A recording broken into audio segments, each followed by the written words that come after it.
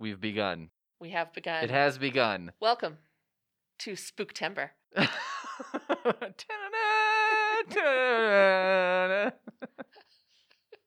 You know, that would have been creepy if it was an actual organ and not you, like, Making that noise. I was trying to describe the noise. I couldn't come up with a good word. I always laugh at that song because I feel like everybody knows that part. Mm-hmm. And then what comes after... I don't know. Well, we should look it up. I We're mean, librarians. Yeah, I've never claimed to be an expert in classical music, Yeah, I guess. Same. I always wonder about the people who make those tunes. Like, did whoever wrote that have any idea that, hundreds of years later, probably people would be like, ooh, that's like the Dracula noise. That's shorthand for scary. And they're like, wait, what? First of all, what is here's a Dracula? An idea. We should introduce ourselves and say what we're doing. Okay. You know what? I approve. Okay. Welcome to our show, which is Why Did You Read That? Are you sure? I had to think about it. Yeah, your eyes were like moving around a little. Well, I don't do the introduction. That's true. You did last time. I know, and it was odd. I thought it was one of the better introductions. Well, your standards are low. That is true. Yeah. That is very true. Which is a great introduction to me talking about my books. Yeah. I'm Peter. Yes, and I'm Megan. And we both work for High Plains Library. And we get together once a month to talk about some books that we've read. Yep. Sometimes on a theme. Yep. Sometimes just 'cause. And it all kind of started, we used to share an office. Yep. And oftentimes read very different things. Yes, this is true. And both occasionally of us, the same things. Yeah. And both of us kind of have somewhat offbeat taste, or maybe somewhat specific taste. Yeah, I think specific is a good word. Which took us down some unusual roads. Yes. So the question was always like, okay, here's what I read. And the first question usually like, why? Yeah. What led to that happening? So we kind of get together and talk about the things we've read and a little bit about why we read them in hopes that maybe you'll enjoy them too. Or at the very least, enjoy laughing at us. Yeah. Yeah, you may also leave wondering, I still don't know why you would read that. Why did I listen to that? Yeah. That's the companion podcast that someone else can start. Right. That goes over our episodes. It's a chain that just keeps on going. That's right. Yeah, and then there'll be a podcast talking about that podcast. And then millions. Aren't you all looking forward to the future now? This is like when you see a preview for a movie that comes out 5 years from now, and you're like, you know what, I'm not real jazzed about that. That has not made me feel like I need to put on my shades because the future is so bright. Yeah, we're not selling this. Yeah. We should do better. The basic format, we get together, we each pick 4 books. Yes. But then you pick 2 of mine that you want to hear about. Yes. I pick 2 of yours that I want to hear about. Correct. And we talk about those in a little more depth. Yeah, and occasionally some diversions. Yeah. And then today we're going to talk about scary books. That's right. Because it's scary October. Season. Yeah. Fall has officially happened. I'm so happy. I know you agree with me. We're not summer people in this room. No, we are not. Yeah. No, I have much fall apparel. Same. And, sweater weather. Yeah. Give me all the sweater weather. Yep. I'm ready. I'm soup season. Yep. I made chili last week. Well done. Pushing it a little early. I bought myself a hot chocolate on the first day of fall. Just as a symbol. I bought pumpkin spice eggnog yesterday. Well done. Thank you.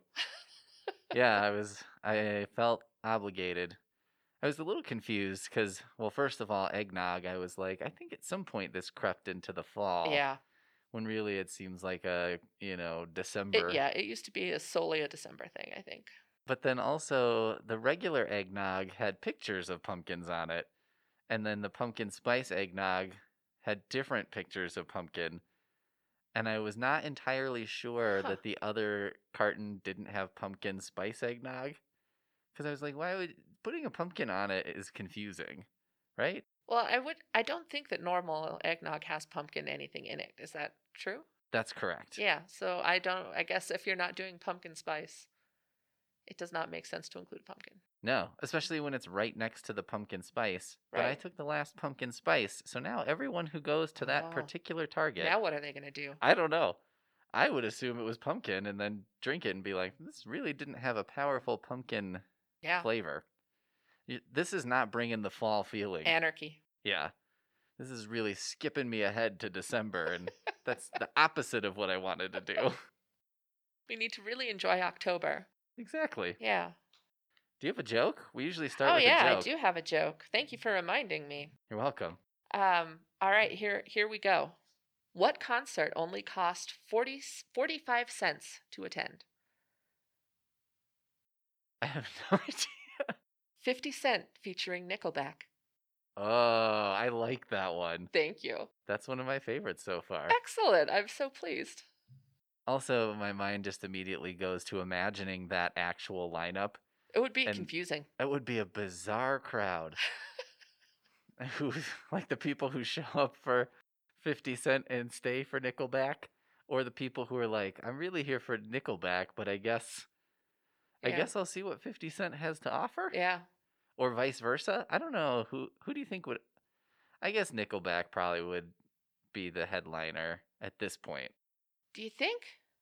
Yeah, I don't know if 50 Cent has been as musically prolific as I suppose Nickelback. that's true. But I do feel like he has generally more positive feelings. Yes. Well, I think these are probably related. I think maybe he got in and he made, what was his, The Massacre, Get Rich or Die Trying. Yes, yeah. Couple more, and then he got out.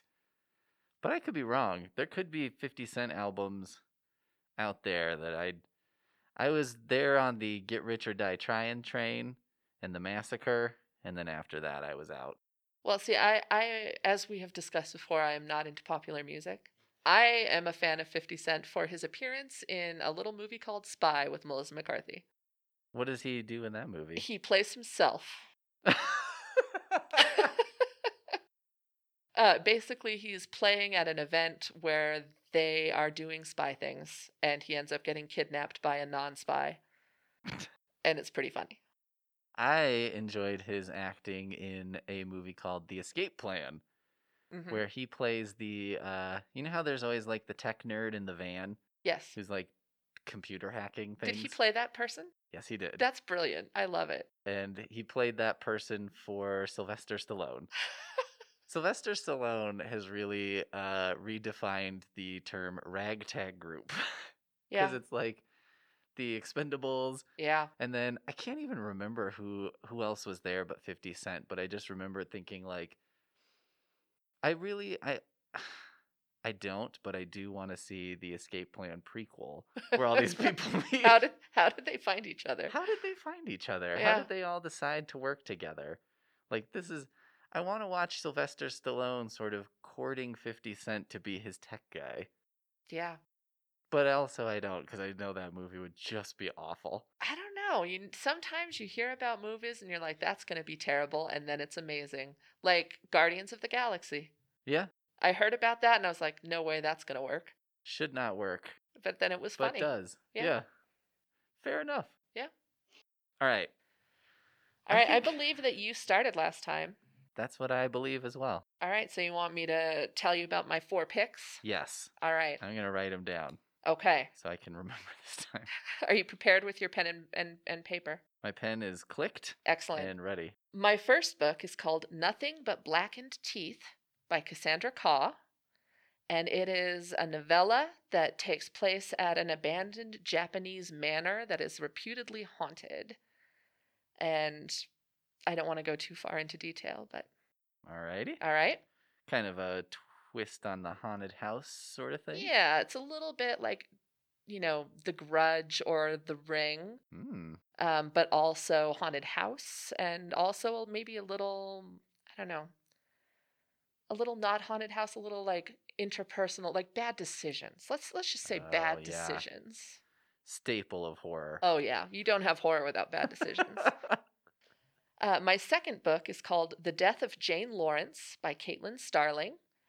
This is a historical horror that's set in like an alternate Great Britain kind of World War I era. And it is about a marriage of convenience that ends up, there's again haunted house. I'm a sucker for a haunted house. And yeah. And there's also some creepy, like maybe some cosmic stuff. It's lots of atmosphere in that one. I like when it gets cosmic. Yeah, me too. Some kind of a I don't like when my superhero movies necessarily end with like a weird portal with tentacles coming out, but I do like when my horror movie goes that direction. Excellent. We are of a mind. My third one has maybe the best title. It's Basketful of Heads by Joe Hill, which is a graphic novel. For people who don't know, Joe Hill is famously Stephen King's son. So he comes by it naturally. Carrying on the family business. That's right. And you get what you're advertised with that one. Get a basketful of heads. All right. And finally, I have a collection of short stories titled "In That Endlessness Our End" by Gemma Files. And these are, I find them to be genuinely unsettling and creepy and insidious short stories. Okay. Dang. This is always the worst part. I know. I didn't give you any weak ones again. No, I know. Yeah, you need to give me some, like, what's the opposite of a ringer? A dud? A dud. Yes. No, I refuse. You're a garbage time player. That you're just like, I don't know, throw them in. We got 2 minutes left. We're up by 17. We're fine. Yeah, I'm afraid I'm just too good for that. I have too much integrity. I want to hear about In That Endlessness Our End. In That Endlessness Our End. Yeah, by That Gemma one. Files. Yeah. Excellent. Let's start there. Okay. So it's a book of obviously horror short stories, and I talk a lot about how I don't read a lot of short stories, and yet here we are. I read a great review of it, and it made me interested, and I'm really glad that I went and looked at it. So it was indie published by a press called Grimscribe. I know nothing about them, but I will say that it's the result of it being indie published is that it has a not inspiring cover. So I mentioned that to say, like, if you seek it out and you're like, ugh, that cover, continue anyway. The insides are great. So the stories are kind of eerie, I think is a good word to describe them. They're upsetting and they can be a little violent, but not that kind of gross out torture-y violence. Like no one's getting slowly having their limbs sawed off or anything like that. And there's like a matter of factness to the things that happen that makes it a little bit more like unsettling, a little bit more horrific.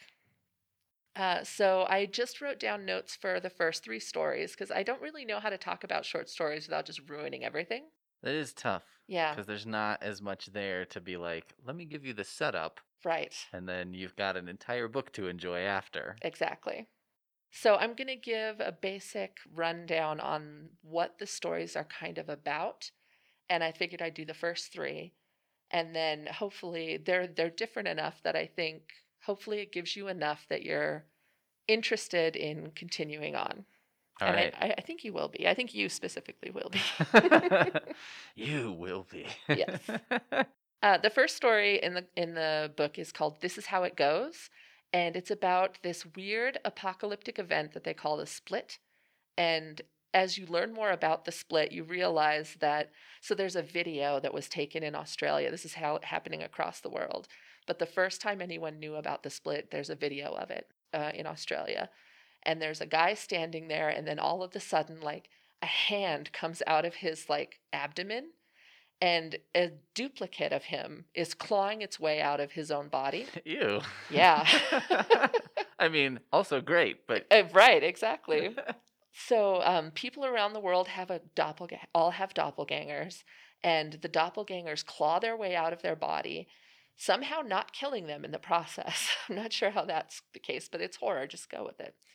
So then the dupes crawl out, and you have the original and the dupe, and they are hit, like the minute they see each other, they're consumed by blind rage, and they attack each other until one or the other is dead. All right. Right? Yep. And so the winner then like snaps back to awareness, has all of the same memories, whether it's the dupe or the original. So as far as they're concerned, they're the same person. The only way to be sure if you're the original or the dupe is if you have some kind of identifying marker like a tattoo that you can say like the original had the tattoo, but the dupe did not. Scar, tattoo, something like that. Exactly. Yeah, something that might have happened after like the building blocks of you as a person were made. Okay. Right? Yep. So the narrator of this book is talking about this. She has this kind of resignation to this is how the world is now. It's destroyed human society. There are roving bands of scavengers, some of whom, so one of the gross things, they've started treating these extra people who keep getting killed, these dupes or originals, as like a food source. Free protein. So when you say they are, so like the people who have survived. So okay. Because there are like people who split in the womb. Ooh. Yeah, and they can't survive that. So there are people who both the dupe and the original die. Okay. So there are lots fewer people on Earth. There were a lot more because everyone duped, and then there were a lot fewer because a lot of people died. Brief period where there were a lot of people. Exactly. Okay. And now there are a lot fewer. So some people go around and they like break into old apartment buildings looking for canned food, and some are roving bands of cannibals. Basically. Okay. So I don't want to get too in the weeds of the story. I want to leave something to enjoy, but that's the general idea of the first story. Pretty good stuff. I like it. Yeah. The second story is called Bulb, like light bulb. And it's written in the form of a podcast transcript, just to get a little meta for you. And the show that it's on, the interview was made for, discusses living off the grid. So like, preppers and doomsday, all that stuff. And the interview was with a woman who has cut all electricity from her life. So she doesn't use solar panels, generators, batteries, no electricity at all. So they invited her on to talk about why. And she tells a story about how she was like in the Canadian version of Wall Street, basically. She's a stockbroker. She buys a new condo that's very near their version of Wall Street. And she bought it specifically because of this like beautiful light fixture that was kind of in the hall. Okay. Then the previous owner moves out. She moves in and the light fixture is gone. There are just a couple of like holes in the ceiling. And she's like, well, that sucks. I bought it because of this light fixture. So she calls an electrician and gets new track lighting. And she's like, I'll just put something else up. And the electrician says there's no wiring here. There's no switch where she remembers there being a switch. He can't get any light bulbs to work. He can't hook up any wires. He has no idea how there was a light fixture there, right? So he leaves. She's dating this new guy, and he happens to be an engineer, and he's like, I can fix this problem for you. So he comes over with like a bandolier of like bulbs, basically. It's like, here I am. I'm going to solve your problem. And through experimentation, they discover that there's this one like really dim room. It doesn't have any outlets or anything, so you can't put a lamp there. It's very, very cold. And as he gets closer to it and lifts up this bulb, it can light up a bulb without anything, just like holding it in his hand. Weird. And it even attracts it to the wall. Like the bulb can stick to the wall and then they can't pull it back off. Weird. Yep. And then eventually these cracks appear in the wall and some tendrily things like roll out. Here we go. Yeah, and you get some gross body horror stuff. And without getting into it, because that's the payoff, basically, what happens in that room, in that condo, is why she was like, no more electricity for me. Done going with that. 100% off the grid. Wow. Okay. Yeah. So that's a good one. And then the third one I'm going to talk about out of the three, I think is my favorite. Okay. It's called Puppet Motel. Okay. Which, I mean, sends a chill. No one likes a puppet. No. No, they're up there with like your clowns. As and your ventriloquist dummies. Yeah, and all those that. weird porcelain dolls. Oh, man. Yeah. Long ago, you probably remember this, we took out of our collection some like collector's guides Yep. for porcelain dolls I because, do you know, remember they were in this. bad shape and weren't being used. Yeah, old. And I scanned a bunch of the pictures and I made a sort of spoof YouTube video Yep. that was about how my grandfather had operated a doll factory in the woods.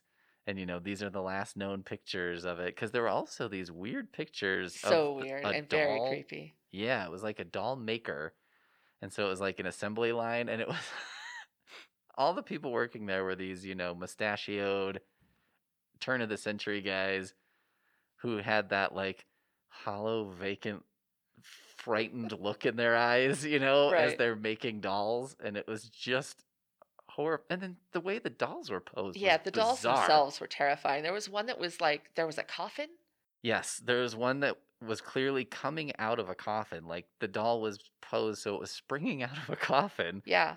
There was another one that was standing next to a cradle that had what was clearly a pentagram Yeah. painted on it, which it was just weird. There was one that was sitting next to a bunch of like detached doll parts. Yes. Like and it looked like it was crying. Yes. Like, yeah, it was. And this was not meant to be like a creepy satirical doll book. No. This was like images from catalogs and stuff, and then images of these dolls so you could identify the types and all that. Yeah. It was very creepy. So weird. I mean, it almost made me believe in time travel because I was like, if I could time travel, this is the book I would make. Yes. And then put it in so people would be like, what is going on? If you had told me that you'd made that and put it in our collection, I would have believed it. So anyway, big fan of the haunted dolls. All right, so this isn't exactly a haunted doll thing. It's an Airbnb thing. Oh, sure. So the main character is a woman who she's in college and she needs a place to stay and a job for the summer. So she moves in with her boyfriend and gets a job managing Airbnb properties until school starts back up. And one of these properties specifically makes her feel very strange. She doesn't like being there, doesn't like it at all. So the way the building is made, all of the windows face an indoor courtyard. So it's very dim. The bathroom is like all black tiles, black marble, black porcelain. So just to make it extra dark and creepy, like they made decisions specifically for that. And when she's there, there's this tone. Have you ever been in like a really, really quiet room and then you start to hear a buzzing? Yes. It's kind of like that. Okay. So she hears and, like, this. you could just barely hear it. Exactly. Like, yeah. But it's very, like, the more you notice it, the more you can't not notice it. Yes. Yeah. So that's what happens to her while she's there. And then she starts to lose time. Like, she'll be vacuuming and then she'll come to and it's almost sundown and she's staring at a wall. Right? Because that's not terrifying. Yep. So she doesn't like this this particular property, and she sets alarms on her phone, you know, so that she will be sure to get out of there as quickly as possible. And then her boyfriend kicks her out. So she contacts her boss and he says, hey, that one apartment is open and you can stay there. And she doesn't really have any other options. So she's like, okay, I'll stay there. And there's some truly creepy scenes. Like she's dead asleep. And all of a sudden her Siri on her phone says like, I'm sorry, could you repeat that? And wakes her out of a dead sleep, and which is creepy enough. And then it starts having a conversation with something that you can't hear. No. Yeah. And I'm like, I had no pride out. Okay, there's the movie Event Horizon. Have you Yeah, ever seen I've this seen movie? There's one of my favorite parts in any movie is these people. So the Event Horizon was a spaceship. It like traveled through interdimensional whatever. And came bad back. things happened. Bad things happened. And so this crew of like scavengers or whatever is on the Event Horizon trying to figure out what happened. And someone keys up this video and it's like, you know, this guy tearing his own eyes out and whatever. And Lawrence Fishburne is in charge of the crew who's on board now. And he just switches it off and he's like, we're leaving. And I was like, best part of any horror movie. Thank you for being rational. Yeah. Of course that doesn't succeed. But that's exactly how I feel about this is I'm like, everyone, you need to be the Lawrence Fishburne Yeah. and be like, we're leaving. Well, and she is. She gets up, she puts on, some Yep. clothes and is like, I'm just gonna, ride public transportation for the rest of Yep. the night. Anything's better than this. Yes. And so that's as far as I want to go into the story, but I found it just really so creepy, very terrifying, because that's the kind of thing I find scary. Mm-hmm. Because I think we've all had something like, your Siri thinks that you said Siri and it starts talking, and it's just like, oh no. Yeah. So this feels like things that could happen, and I like it. I find that extra terrifying. Yeah. Well, and then stuff like that, the next time, some weird piece of technology does something Yeah. weird, it's like, oh yeah, remember that horrible story? Right, exactly. It sticks with you, even if you'd prefer it didn't. And it's the kind of thing where, if I were like, hey, Peter, I was at my house the other night and my Siri started talking to something that wasn't there, you'd be like, oh, that's creepy, but, it's just a bug. Right. But you're like, no, it was a demon.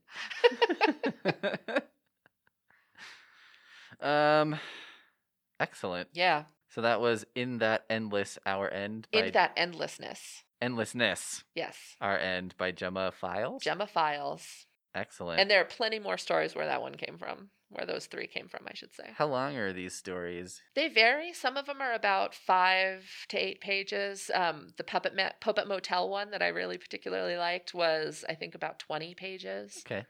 So they vary. Good range, though. Yeah. I like it. Okay. So I guess I'll tell you about my books. Please do. You can pick one. Yes. My first book is called Dark Harvest by Norman Partridge. Okay. This is kind of, to me, an under-the-radar Halloween classic. It's sort of about an urban legend in a kind of a rural place about this guy called the October Boy. Okay. The next one is a book called Paperbacks from Hell by Grady Hendrix. I am familiar with this book. So it's kind of a nonfiction cataloging of super weird, pulpy paperback horror, probably mostly from the 70s and the 80s. Mm-hmm. It turns out there was quite a little industry of just some of the strangest things, Yeah. Well, and fun fact, that book actually got some of those books reprinted. Yes, yeah, they started an imprint of Paperbacks from Hell. Yep. I also have noticed over the years that some of them have come back in like electronic format. Right. Because they were, after I read Paperbacks from Hell, I was inspired to seek out some of these titles. And some of them were like outrageously expensive. And I think it's mostly because they'd been out of print for a few decades. Very at limited this point. supply. Yeah, and they probably didn't print a ton of them. Yeah. Well, and those things aren't built to last. No, and so sometimes just a little tip for books consumers, I guess, is like if you get online and you see something and it's on eBay or Amazon or something and it's like $700 for a fiction novel paperback, that's just somebody seeing what they can get for it. Yeah. And don't do it. Yeah. It doesn't mean it's a collectible that's going to set you up for retirement. Nope. What they sell it for, if they sell it to you for $700, you're probably not going to flip it for $900. No. The next one is a book called The Book of Extraordinary Deaths by Cecilia Ruiz. Okay. It's just basically an illustrated book of like unusual ways people have died. Okay. Some of them just odd coincidence, and some of them the people have some more agency, and you're like, why? Why would you do this? More Darwin Award territory? Yeah, kind of, yeah. And then the last one I was going to talk about is a book called Bad Man by Dathan Auerbach. This is a sort of a creepy story of an older brother who lost his younger brother. Okay. And is kind of searching for him. Okay. Well, I will say I have Bad Man on my to-read list, so I'm tempted by that one, but also I don't want to spoil it. Let's start with Dark Harvest, because I have never heard of it, and I'm always intrigued by, seasonal classics that I've never even heard of. I'm glad you picked that one because I think when people think of like classic Halloween, I think a lot of people go to like The Halloween Tree, Ray Bradbury. Right. And this is one that I read a couple years ago for the first time, and just I thought it was pretty great, and am sort of surprised that it's not better known. Mm-hmm. It's a little bit. I don't know. I don't know why it's not so popular. I think it's a little bit of a rough start. Like Mm-hmm. it takes a minute to get going, and the writing is not like flowery and spectacular. You know, it's not like It gets the job done. it gets the job done. Yeah. It gets you where you need to go. Yeah. But there's not a lot of like if you're the kind of person who underlines good lines in a book or something, you could probably put your pen away. The basic of the story is that every year in this town there's this creature called the October Boy. And what the October Boy does is basically go on a rampage in the town, and the people of the town try to stop him. So what he's kind of a rampage are we talking about? like a Michael Myers-esque. Oh, so like a stabbing rampage. Yeah. All right. A stabby, killy rampage. All right. But then we kind of discover pretty early on that the October Boy is not just there's something more sinister going on with this. And it's not that the October Boy is just this like unthinking monster who's killing people for no reason. Okay. So it's a little bit of a trope that I'm tired of, which is the like who's the real monster here. Uh-huh. But it's not quite that heavy-handed and not quite that bad. It's got like a really good fall feeling to it, Mm-hmm. you know, in the atmosphere and stuff. Like when you're watching the original Halloween and they're walking down the street, it just feels like fall. Yeah. It really has that feeling to it, which I appreciate a Yeah. lot. I think there are surprisingly few like Halloween-centric books like this. Yeah. You know, I don't know why. A lot of times a book will have a sequence that happens in Halloween or something, but it's not like firmly about Halloween, and this is firmly about Halloween. Yeah. You know, I never thought about that, but I think you're right. There's a lot of horror and stuff you read around Halloween, but not so much about Halloween. Exactly. Huh. And so it's kind of nice too, because this seems to exist in a world that looks like ours. Like sometimes when you read horror, it feels like this horror story is happening in a world that's like ours, but there are no horror stories. Because, you know, it's like Right. someone has to explain to everyone what a zombie is. Right. And you're like, well, this is obviously a world where The Walking Dead wasn't the #1 TV show for like Right. 10 years. Right. Where now everyone would be like, I got it. I know what's going on here. Yeah. So this feels a little bit more like it lives in our world, but it also balances. It's not overly referencing like pop culture or something. Okay. I like that it sort of takes place in it's a rural-ish setting. It feels a lot like where we are. But it's not like a, Fear the Hillbillies story. Right. Because The hills have eyes. yeah, exactly. It's like, okay. Dial it down a little. So it's like, it's a little bit of a quieter sleeper hit, but it's one I really recommend. It's also pretty short.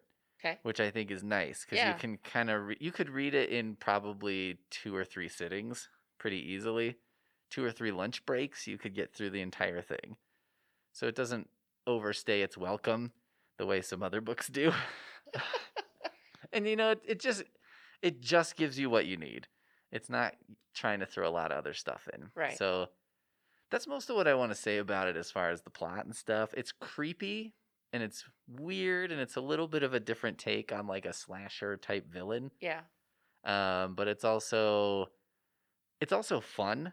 Like it's something that is scary, but is still a little fun too. Right. Like it's it's like a roller coaster scary. I was going to say that kind of safe where you scream and then you laugh. Yeah, Yeah. exactly. So it's it just feels a lot like a horror movie from the 80s. My That's favorite genre of horror, my favorite era for horror. I think it's pretty good. Yeah. And it feels like one of those ones where you're like, this is a little elevated above the one where they filmed. It's better than Pumpkinhead, where they're Hey, I just like Pumpkinhead. But it's better than Pumpkinhead. Wow. You like Pumpkinhead? I do. What do you like about Pumpkinhead? The creature is pretty cool. Yeah, the creature's good. I don't know. I just think it's fun to watch. Like I'm not going to argue that it's great. Yeah. I'm going to argue that I like to watch it. Yeah.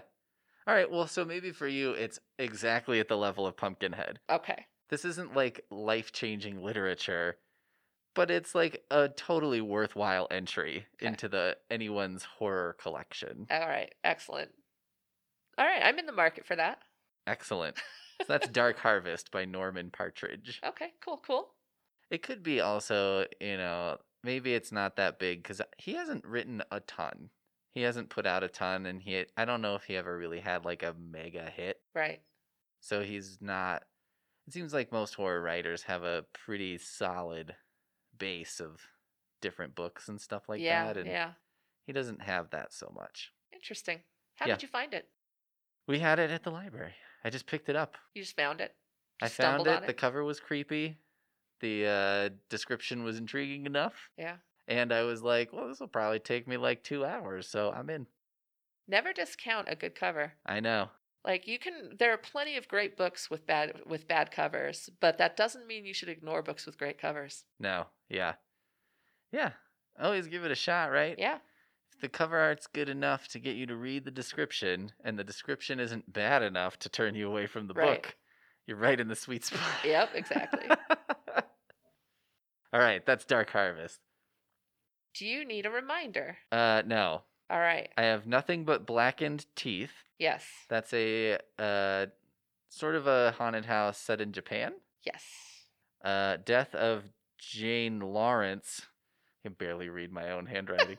That's also kind of a haunted house thing in the UK pre-World War I. Yeah, kind of gothic. This is more in the gothic horror tradition. And then Basket Full of Heads by Joe Hill. Yes. Which I'm pretty interested in because he did the comics for Lock and Key. He did.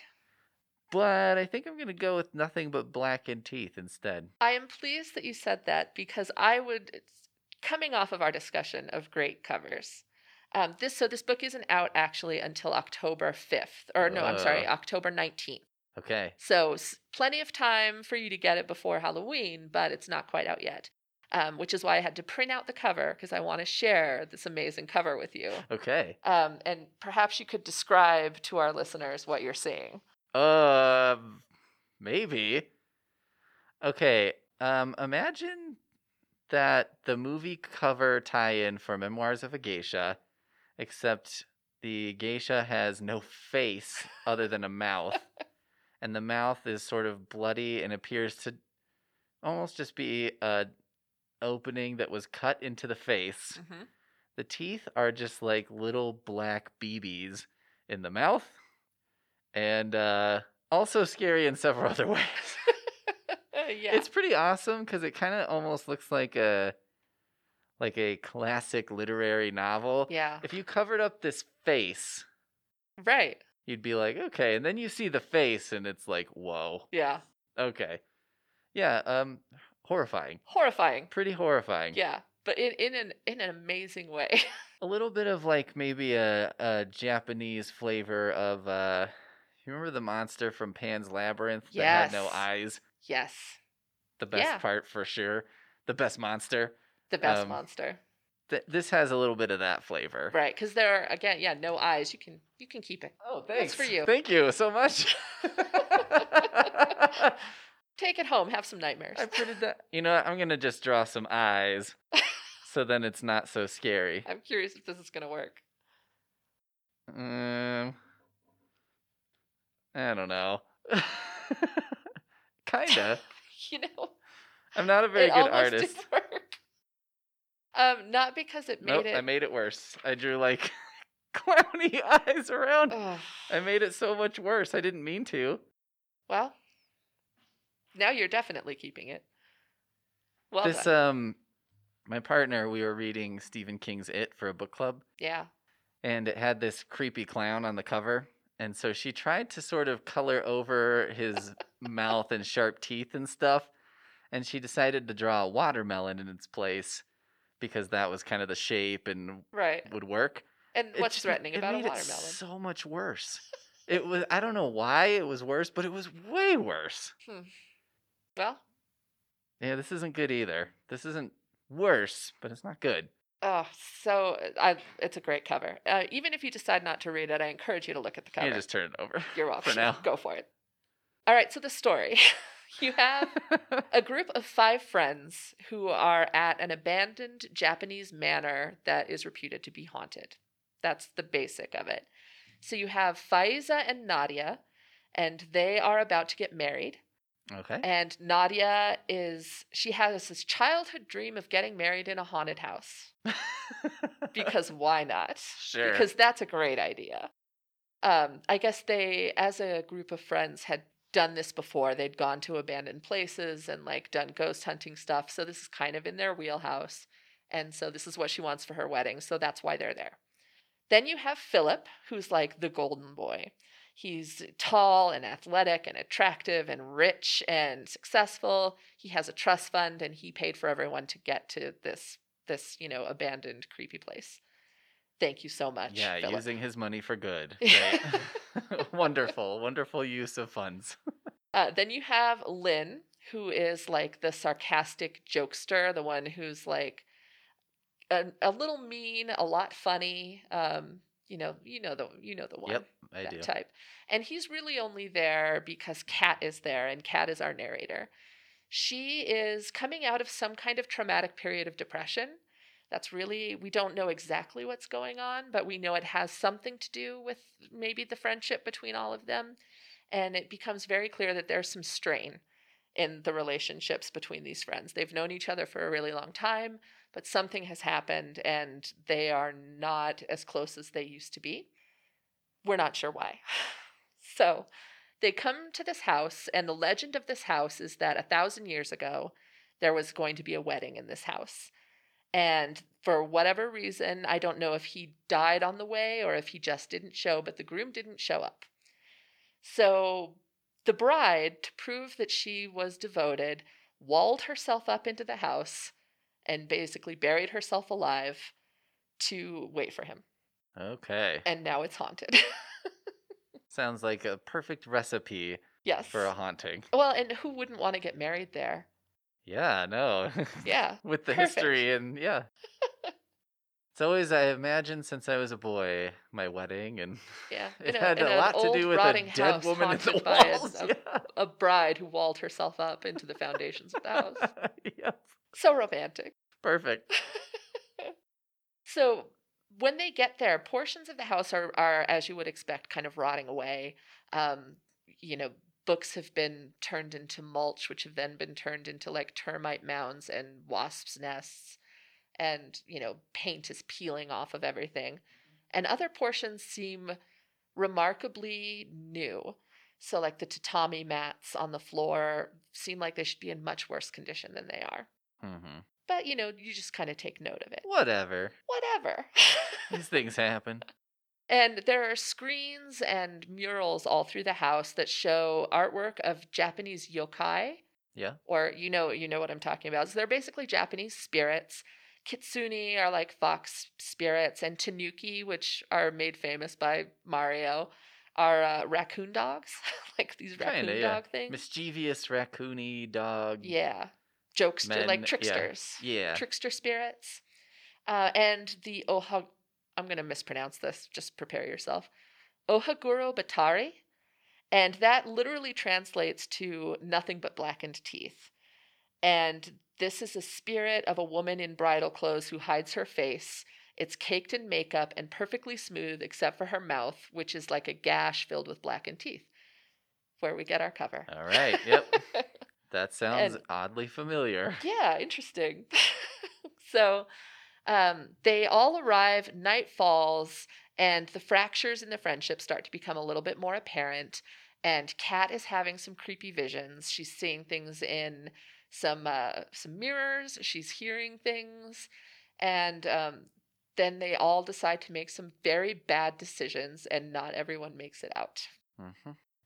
And it's a novella, so it's like between 150 to 200 pages, I would say, in that neighborhood. It's a good range. Yeah, so you can read it relatively quickly if you have the bravery, if you have the courage to make it through.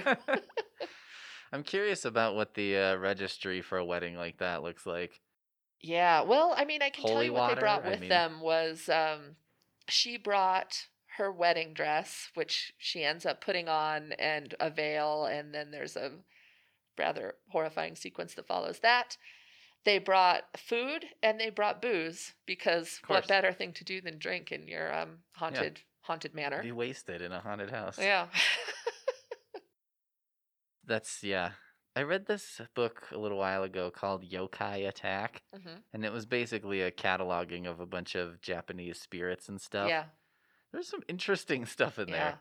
Some of it was very scary, and some of them looked horrifying, but really weren't that bad. Yeah. It was odd. It was an odd cross-cultural experience to see like what their Bigfoot is, or their whatever, you know. Well, and after I read this, I looked up Ohaguro Batari, which I knew was like this bride character, but I was curious if she was an actual yokai from, Japanese culture, and it turns out that, yeah, she absolutely is. But apparently she, in the mythology of like yokai, she doesn't actually hurt people generally. She just scares them. And so there is a theory that she is the tanuki in disguise, just trying to give people a real fright and then laugh at them. Yeah, there was a lot about Tanuki in there, because it's quite a character. Yeah.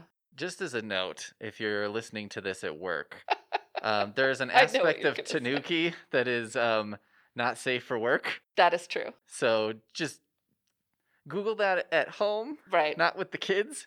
It's not like, horribly graphic, but there. Yeah. There's a major departure in the Mario version of the Tanuki. There's a major omission. Yes. In what that is. And also, I guess that must have been a joke in Japan that didn't translate to the States, right? Because I guess having him be Tanuki is odd. Yeah. Maybe. I don't know. Whatever. just as a little warning, just so your boss doesn't come across you Googling this, and then some of the images that come up will be like... Yeah.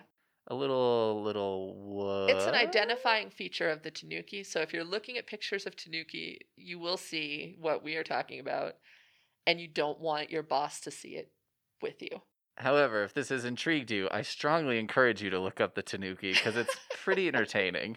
I think there's actually a website that's something like yokai.com or something. Yeah. And it's just a huge dictionary of different yokai and pictures and like general descriptions of what they're known for. Yeah, it's pretty interesting. It's pretty fun. Yeah. I have to say. It's interesting to see how other cultures view the spirit world. Yeah. And, this is the culture that gave us some of our best horror. So they know what they're doing. Yeah, I mean, some of that stuff's pretty amazing. Yeah. There's a manga guy, Koji Suzuki, I think, who's done like Spiral and I've a couple read Spiral. Other... The illustrations in it are like unbelievably horrific. Yeah. Yeah.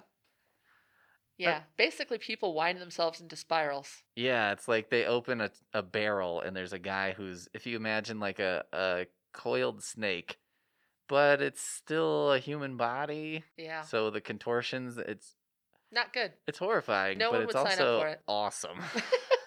If we're talking about horror, it's what you want. It is awesome. For this month, it's awesome. Well, that sounds pretty great. Yeah, I really enjoyed it. And again, check out that cover, because it's a masterpiece for horror. It is. Yeah, I didn't successfully ruin it, so. Still scary. Still kind of scary. All right, do you need a reminder? I don't. I took notes as well. Oh. But I am having difficulties picking. I think I'm going to pick Paperbacks from Hell, even though I'm kind of familiar with it and have flipped through it, just because I find it to be a really cool book. It's pretty excellent. Yeah. So, like I said, it's kind of Think about it as like a catalog of 70s and 80s horror paperbacks. So Grady Hendrix is an author himself. He's probably most famous for My Best Friend's Exorcism, maybe? He Or has a new Horror one out, Store. the Southern Vampires, or the Southern Book Club's Guide to Slaying Vampires. Yes. Sorry. And I think that that's currently what people are talking about when they talk about Grady Hendrix. And then he also has, I think, an even newer, the Final Girl Support Group. Oh, that's true. That did just get released. So he does these books that are kind of like playing around with horror. He did an IKEA catalog horror called Horror Store. Yeah. With umlauts. Yep. HORRSTOR, I think. HORRORSTOR. Yes. Okay. And it's like laid out like an IKEA catalog, kind of. Right. And then, and it's about basically a haunted IKEA. Yeah. So he does I would call them fun horror. Yeah. They also kind of He doesn't pull any punches, though. They are legitimately scary. They are. And he's really good at taking something we've seen before in horror, but taking a little bit of a twist on it. Right. So Paperbacks from Hell. And he's the one who put together Paperbacks from Hell. Yes. Yeah. That's how we got started. This is kind of his labor of love, right? I think. Before he was more famous as an author, he was a blogger, and he did reviews he did a complete Stephen King read through, and did some pretty excellent reviews of some of his books, and then he read a lot of odd paperbacks from the 70s and 80s, and I think in the book he describes one of the first ones. I think it's called The Little People or something, and it's about basically Nazi gnomes of some kind, and it's just naturally. Yeah, and as you flip through this book, you just see how in the 70s and 80s, it was kind of like anything goes, any bizarre concept. One of my favorite, and it shows the covers, a lot of them, because the covers are kind of amazing. Yeah. I mean, they're really bizarre, but they're really well done, a lot of the art. But, one of the ones I remember the most is I think it's called Crabs, and it's just about killer crabs, and it's a crab holding a knife. I think there's a TikTok of that. There was a crab walking around with a knife, and I was like, reality mirrors art. Yeah. But he basically goes through different eras and different sort of subgenres, this is, people turning into wolves. This is haunted house stuff. This is just out there weirdness. Yeah. Animals attacking. Yeah. I think one of my favorites, which I did end up reading after reading about it in Paperbacks from Hell, was one called Toy Cemetery, which is about a weird haunted doll factory.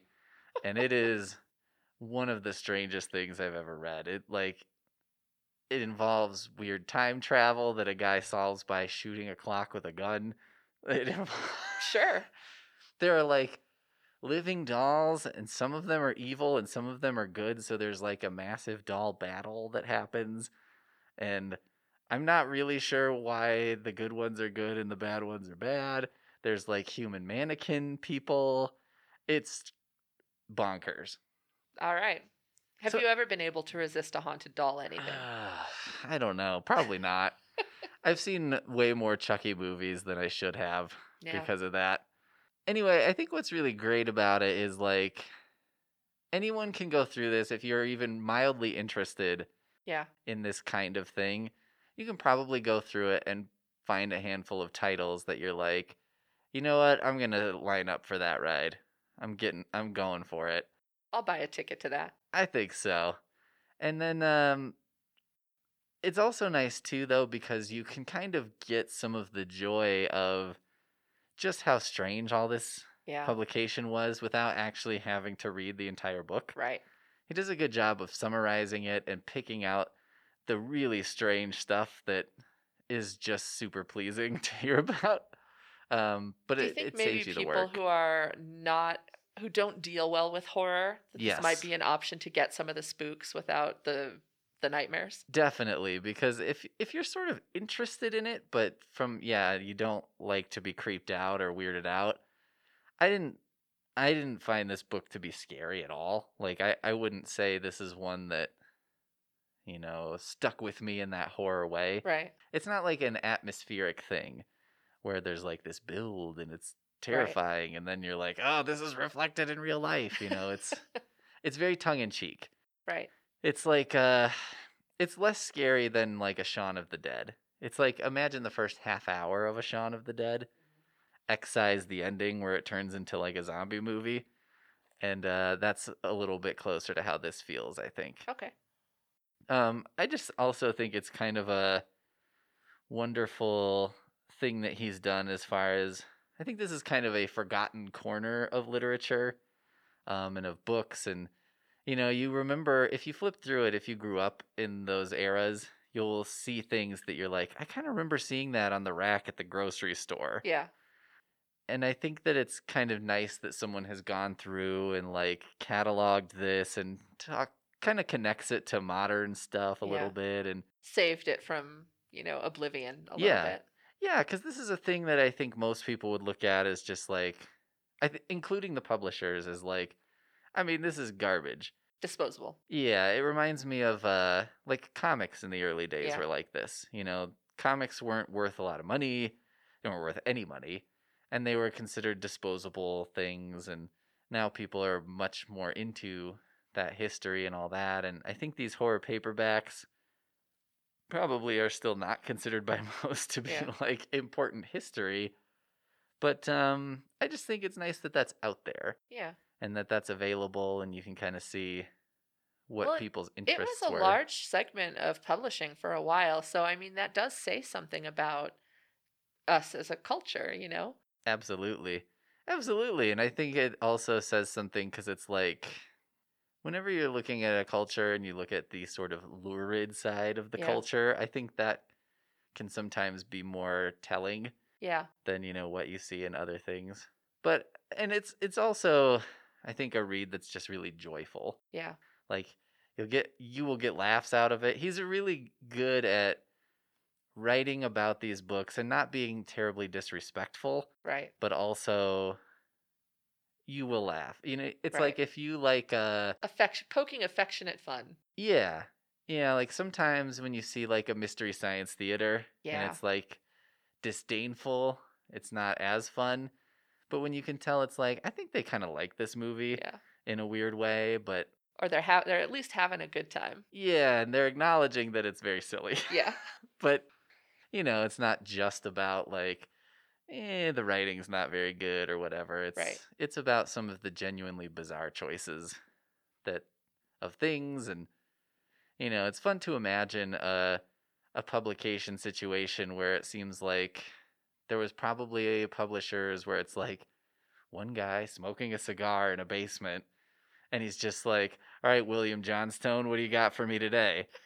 And then he's like, haunted dolls, they take over a town, and he's like, do it. All right, give it to me by next Wednesday. And William Johnstone goes off, doesn't sleep for 4 days, brings back his 800th novel. They put it out and forget all about it. And history was not made. No, but for me personally, a couple afternoons were really made. Excellent. So that's Paperbacks from Hell. I highly recommend. Yeah. Even if you don't have to read it cover to cover too. You can just flip through and stop at what interests you. So that's kind of a nice feature. Even just flipping through and looking at the art, I think, is worth it. It's pretty amazing, and something will hook you in. Yeah. You'll see a crab holding a knife and be like, I gotta know what this is. Or a cover of like, deadly slugs or something, and be like, I gotta know what they're talking about. Yep. Good stuff. There we go. All right. Well, that's all of our books. Do you want to go back through yours and then briefly talk about the ones you didn't get to? Yeah, absolutely. So my 4 titles were Nothing But Blackened Teeth by Cassandra Khaw, and that's Khaw, Khaw. And my second book was The Death of Jane Lawrence by Caitlin Starling. This is... So it reads very much like Britain, but it's an alternate Britain where there was a horrible World War I, thing, and it kind of changed their culture. And Jane Shoringfield was orphaned, And she decides that to get security for her life, she's going to find kind of a steady man who has a job and offer to marry him for just like a marriage of convenience and be his like help with his business. And so she approaches the local doctor and he says, yeah, we have a deal, but you can't ever go to my family house, Lindridge Hall, and you'll live in the surgery in town. And she says, okay. And then of course, on their wedding day, they get taken by like the town is having a celebration and they escort them to Lindridge Hall under the assumption that that's where they're going. Oh, good Lord. And so she's there, and then there's a horrible storm and she gets stuck there. And he becomes an entirely different person. He seems very kind of scared and hunted, and something creepy's going on with House. All right. Also, just as a fun detail, the wedding ring that he gives her is made out of the bones of one of his patients who was ossifying. Big nope. Yeah. So if you look at the cover, you can see that she has this jewelry made out of like bone, and it's real creepy. I'm trying to imagine proposing to my partner with a ring made out of human remains. Yeah. And how that would go over. Well, and so the patient actually asked him, I guess, to make it into jewelry. But he gave it to her like it was a selling point. Like, look how cool this is. And I was just like, man, that's a red flag. You know what? It takes a certain person. It's from this other book where they get married in the haunted house. Uh-huh. That lady probably would take the bone ring. Oh, she 100% she would be into that. Ring. But I don't think that's something you just spring on your... Yeah, I'm honestly a little surprised that good old Jane was like, sure, I'll wear this bone ring out of one of your dead patients' bones.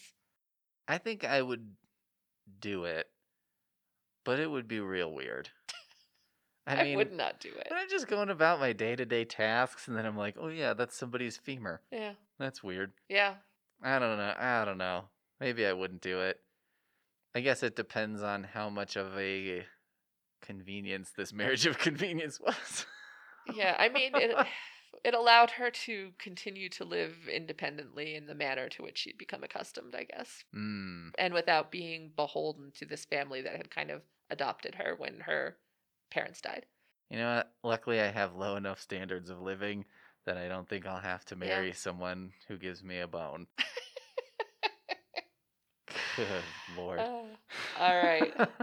So yeah, good and creepy. It has like good gothic, there's something in the shadows kind of vibes.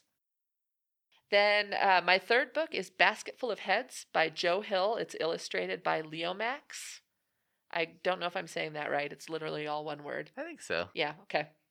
And it's set in the 80s, and the main character, June, shows up in this island community because her boyfriend was working there over the summer, and it's now the end of summer, and they're going to have dinner with his boss, but there are some escaped convicts. Yeah. Yep, escaped convicts, and she ends up defending herself with a Viking axe relic that is in the house of the boss, and it turns out that this axe relic has the ability, if you decapitate someone, their head continues to live. So she ends up walking around with a basket full of heads, and they can talk, basically. Lovely. Yeah. And so I would say if you're an Evil Dead fan, that's the vibe 100%. To consider here. You're going to get, there's some gross out stuff, some real creepy weirdness, but in a kind of a campy way. Okay. Yeah. I'm in. Yeah, I think you'd like That's a winner. And then my final book, which we discussed, is In That Endlessness, Our End by Gemma Files, and that's the book of short stories that I'm finding. I think it's probably my creepiest selection. Okay. Yeah, it sounded pretty out there. Yeah. It's good and atmospheric. Whenever I read something like that, those are the kind of books that make me think about that person's mom. Yeah. And they're reading it, and if her mom is just, what did I do average? To you? Yeah, just did I not love you enough? Where does this come from? What is happening? I don't know. Okay, I had Dark Harvest by Norman Partridge. That's about the October boy sort of slasher. Mm-hmm. The town is fighting. Paperbacks from Hell. That's the one we just talked about. I had The Book of Extraordinary Deaths by Cecilia Ruiz. This was a tempting one. It's pretty good. I mean, it's a super quick read. The kind of thing that's in it, one of my favorites. Two guys decide to have a duel, but they decide that a normal duel is not, good enough. So they decide to have a hot air balloon duel. So they both have to construct a hot air balloon so that they had to construct a hot air balloon? Two, because they each needed one. Talk about bad decisions. And they also needed them to be identical so that no one had an advantage. Okay. They also had to have a second, because you traditionally have a second Right. who is in the duel, who also had to go in the balloon. And the plan was they would both get in their balloons and then shoot at each other's balloons, not at each other, because that would be uncouth. That's ridiculous, Peter. Yep. And so, shockingly, not everyone survives this duel. Huh. Amazing. But yeah, it's like, well, I am shocked that not one, but 4 people were convinced to follow through with this plan. I kind of get the, people having a duel. I kind of get the being a second in a duel. I mean, not really, but I could see how it happens because it's like, well, I guess if you're just super angry and whatever, but I'm like, in the course of constructing a hot air balloon, I think I'd probably be able to get over a lot. Yeah. Or would probably just be like, I'm just going to shoot this guy. I mean, eventually, wouldn't you be like, the more I'm putting together this hot air balloon, the less I'm convinced that this is going to work. Yeah. Yeah. Well, it's a weird segment of people who, people A would be like, I'm just going to shoot this guy now. Group B is like, you know what? Forgive and forget. This isn't worth this much effort. And now that I've had time to consider. Yeah. But then there's Group C, right in the middle, or Group Double whatever. Down. Yeah, and they're just like, oh, I'm doing it. But the second is even more confusing. Tethered to the ground and 30 feet in the air, or were they No, they were drop the super high up in the air. Okay. I mean, I could just tell you, they're very short, so the death results in somebody does hit the other guy's balloon and they crash to their deaths. They also crash into the roof of a house. Oh, so they potentially killed other people. A barn or something. I don't think anyone else died. They coulda. But I would be pretty upset. Yeah. I'd be like, you're telling me you 4 goons decided you had to have this duel, and then you just floated around and you destroyed my house for no reason. Best case scenario, you have a lot of blood stains and viscera to spray off your roof. Yeah, pretty bad. Yeah. Well, then also, I might just be like, all right, well, now I have to duel the survivor. I'm kind of upset about what you guys did here. Yeah. And the last one was called Bad Man by Dathan Auerbach. So he interestingly came to fame. He had a book called Pen Pal, and that was collections of what we call creepypasta from Reddit. So he was a famous author of weird sort of modern urban legends, I would call them. Slenderman. Slenderman's the most famous creepypasta for sure. The Rake. I think also there's the story about Elisa Lam, who died in the hotel, and they talk about her playing the most dangerous game on the elevator. That if you go to a certain floors in a certain sequence, you can go to another dimension. I had never heard of this theory. I'm familiar with Elisa Lam. They did that documentary about that hotel. Yeah. This is the sort of creepypasta explanation of what happened to her. All right. So anyway, he wrote one called Pen Pal that was kind of a collection of these, and then Bad Man is his follow-up, which is more of a traditional novel. Okay. It basically follows this kid named Ben, who's now in his late teens, but when he was probably about 12, he was at the grocery store with his much younger brother, and through a sort of... It was difficult for him to take care of his younger brother and do the shopping, and he was trying to handle everything. And in the course of these events, his brother went missing. And so they suspect he was kidnapped, but no one really knows what happened to him. And this happened, 5 or 6 years previous to most of the events of the story. So the story picks up when Ben's a little bit of an older teenager. He seems to be the only one who's still invested in trying to find his brother. And he actually gets a job at the grocery store where his brother disappeared. And so then he starts kind of uncovering weird, creepy things happening at the store and sort of inexplicable things like he's an overnight stalker there. So he's there at night, there's no one else there, and the phones just start ringing. Yeah, just weird things like that happen. So it's got this really creepy atmosphere. That's my jam. And You're singing my song. Yeah, and then every time it seems like he's getting closer to the answer. He gets the rug pulled out from under him, and his parents are not handling it well, so he's kind of dealing with that too. And then I think the biggest thing about it, it's a very slow burn. Okay. So you got to have some patience for it, and like I think the people who don't like it tend to not like it because they just feel like it's too slow. Okay. So if that's your thing, whatever. But if you're kind of used to the more slow build to the horror and not the boiling a frog approach. Yeah, there's not a whole lot of like a guy runs out with a razor and kills someone and then runs away and you're like, oh no. It's more like just creepy. It gets creepier and creepier and a little bit more mysterious as the mystery is explored. Yeah. So if you like that kind of aspect, pretty good one. Cool. Highly recommend. I said, it's on my reading list, so it's a good one. One of these days, my reading list is overwhelming. Yeah. But it's on there. I hear you.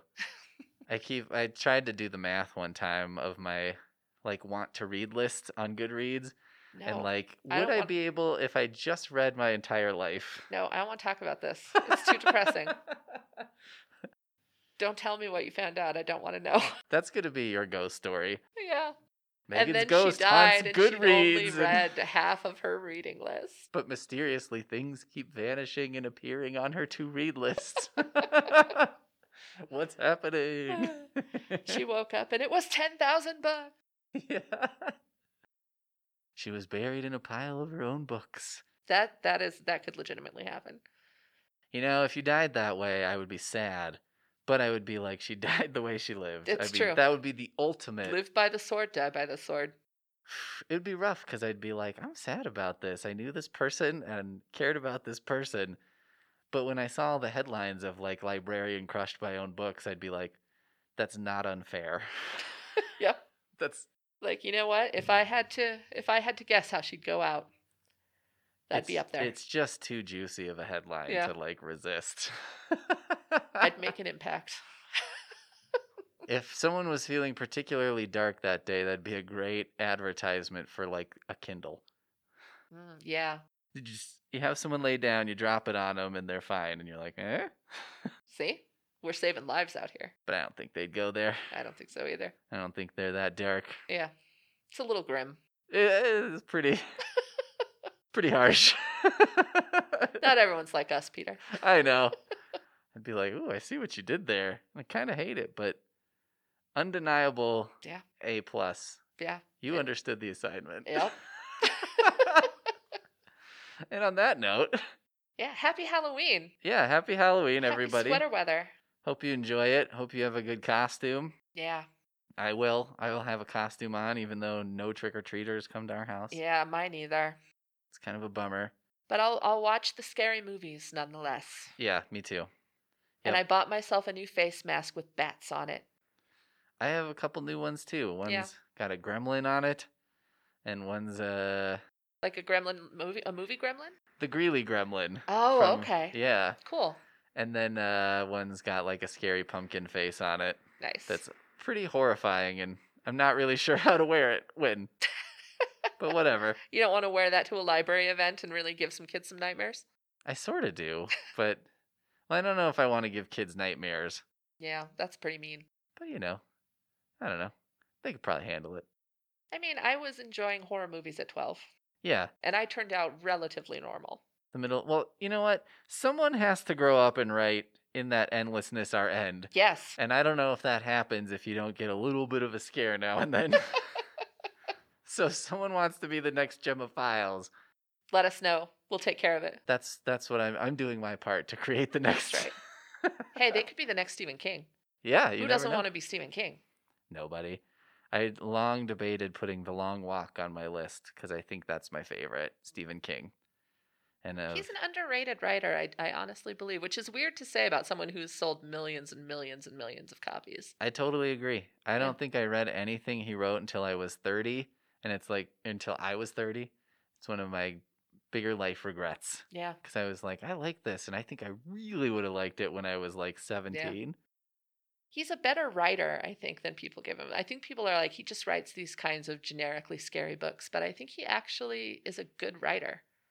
I mean, if you read the worst Stephen King book, and then you read Toy Cemetery, then you're like, oh, I see. It all comes clear. This is pretty different. Yeah, no, I bought into that sort of idea. I think that it was like, well, he's, the grocery store paperback rack, just, nonsense, whatever. Yeah. There's nothing to this. And then you read them, and somehow he even makes the story of a haunted car. Yeah. Pretty good. Yeah. You're like, yeah, this is totally. And The Stand, I loved The Stand. The Shining, I still have nightmares if I think too clearly about reading that book. Yeah. It's the book, to be clear. This is not the Kubrick movie. Yeah. The book is the scariest thing I perhaps have ever read. It's pretty amazing.